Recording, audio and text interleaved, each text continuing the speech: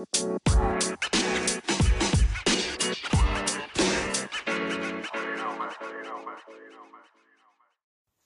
welcome back. Let's talk about self-help, self-sabotage.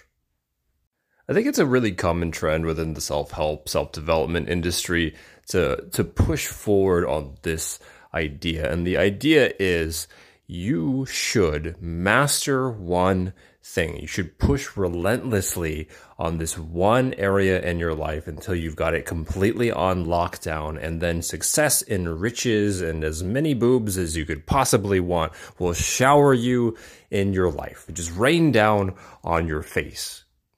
And while I am a massive proponent of mindfulness and solo tasking, this is where I'm putting my goddamn foot down, and I'll explain why.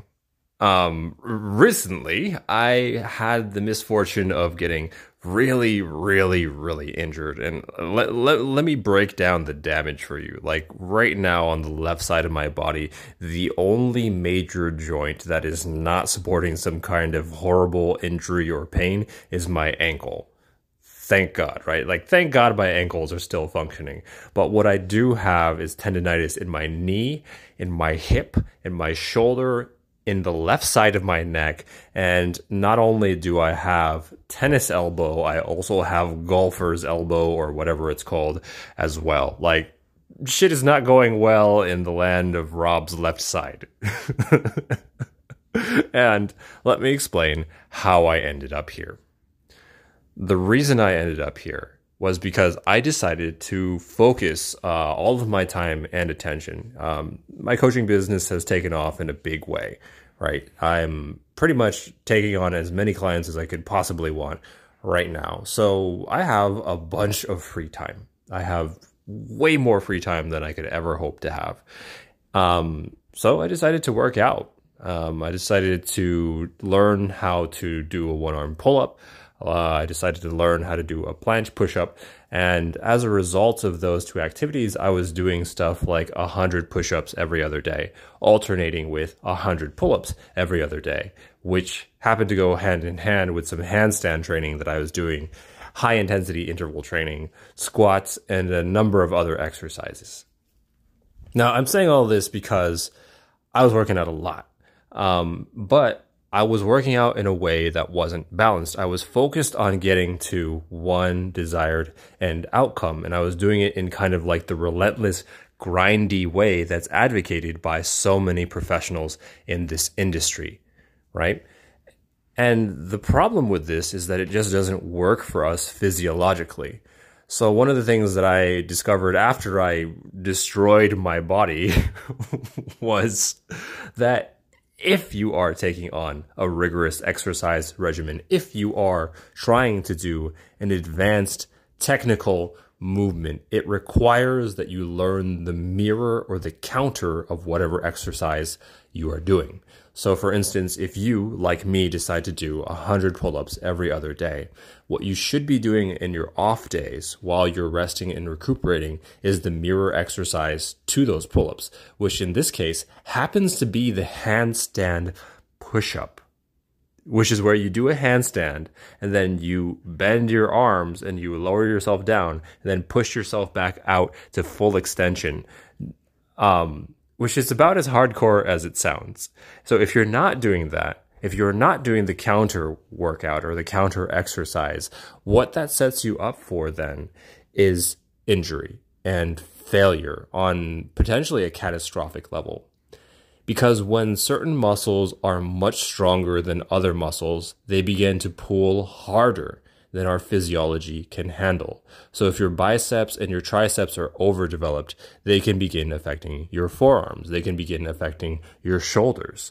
And as your shoulders get damaged, your body will begin to contort more and more to try to compensate for the injured pieces until all of a sudden, all of your body is in pain. Now, that experience sucks, and that's kind of where I currently am. But that got me thinking about the way that we tackle the rest of our lives and the way that it's advocated. So So many of us have the dream, including me, of retiring early. And the way that we're told to seek after that is that we just got to pour in the hustle and the grind and the sweat equity. And you don't even sleep, bro. You don't need rest. Rest is for the weak. You could be hustling instead. And I think that's total bullshit. There seems to be a rule in our design that points to the idea that if we just try to relentlessly push through on a new skill set, eventually we're going to hit a plateau. And when we hit that plateau, we can't meaningfully progress on that, right? And so the example that I want to give here is trying to do the splits.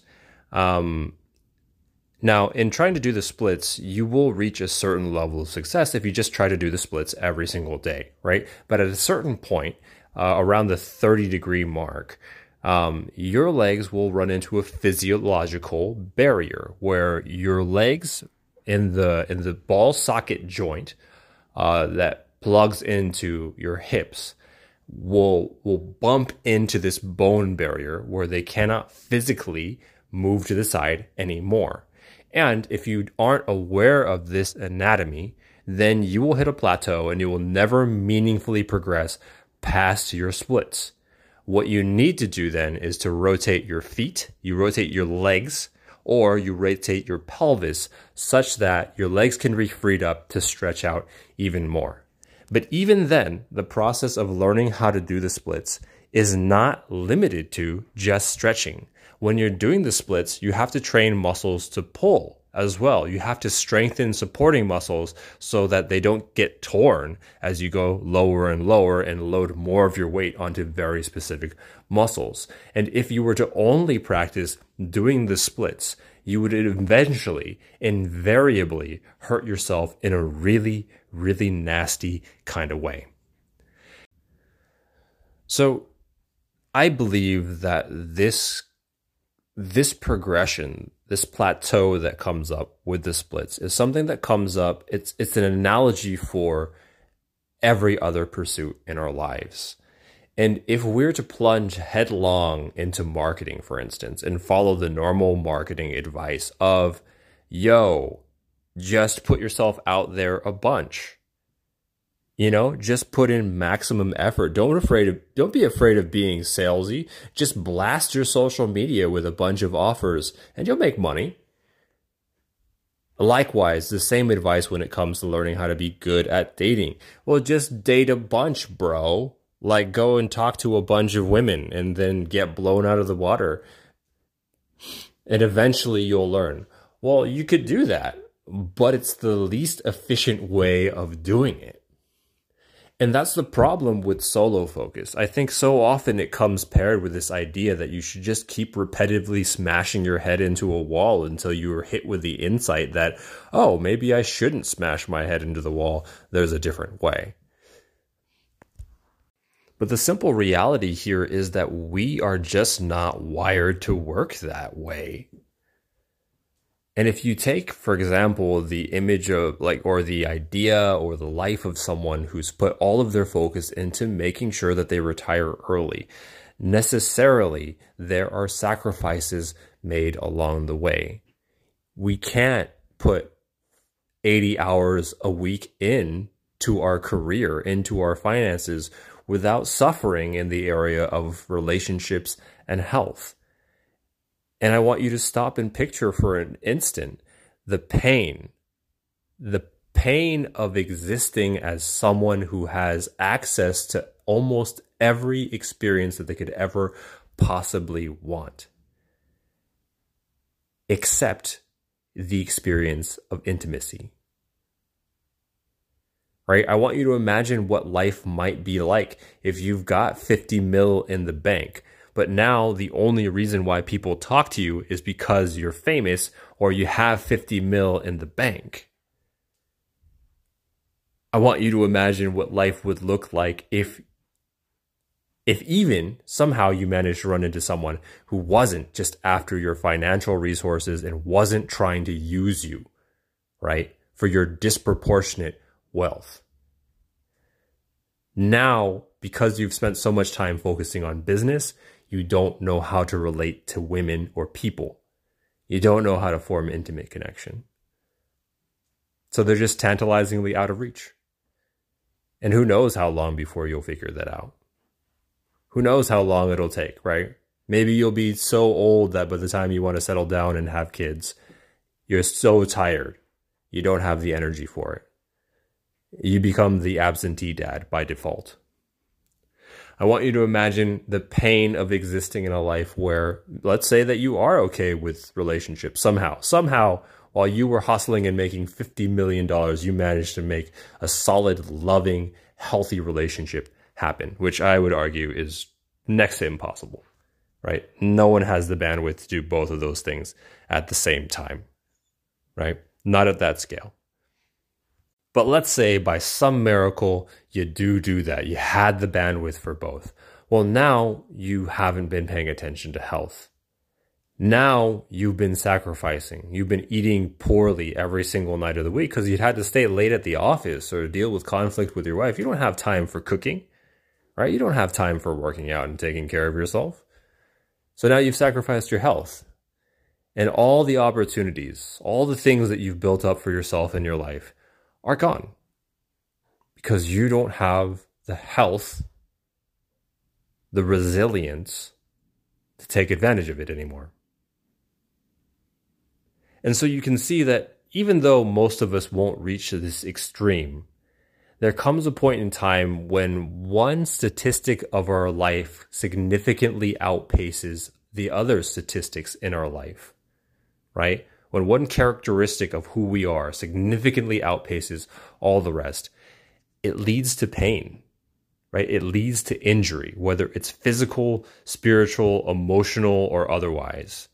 And so I would say that there is an advantage, and a huge advantage, and relief in taking on a life well balanced, in not having to solo focus and sacrifice everything in order to make sure that finances are handled, in order to make sure that health is handled and that's it, in order to make sure that relationships are handled and that's it.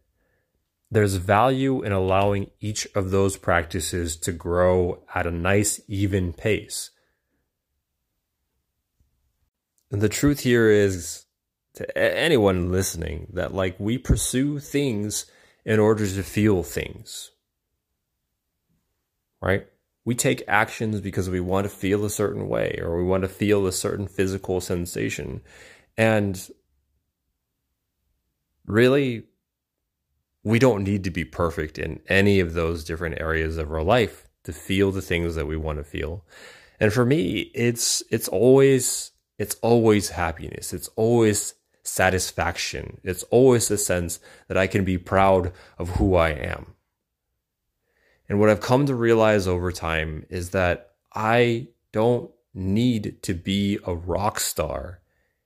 I don't need to be a billionaire in order to get to the emotional state, in order to feel the things that I want to feel.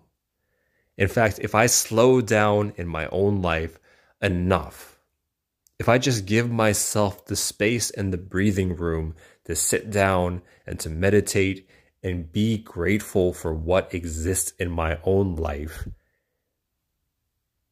then the urgency in the sense that I have to hustle, that I have to bust my own ass and work until my hands bleed, that goes away. Because in that instant of clarity, I can see that what I seek is already available to me right here and right now. So if you are not in a survival situation, then I invite you to take your foot off the gas for just today and see how it feels. Give yourself 10 minutes to sit back and appreciate what it is that you've generated for yourself already. To let go of the reins, to let go of the strain and the pressure and the need to be a success, a raging success, and just be with and appreciate what you have already done. So, if you got anything out of this podcast today, please, please, please consider subscribing, leaving a rating, leaving a comment, or just hitting that applause button if you're on Anchor, so that I can know that today I did a good job, that maybe I might have helped you out today. And as always, thanks for listening. Thanks for being here. I appreciate you. And I'll catch you next Thursday, 8 a.m. Pacific time. This is Rob Wong for the Great Date Guy podcast. Out.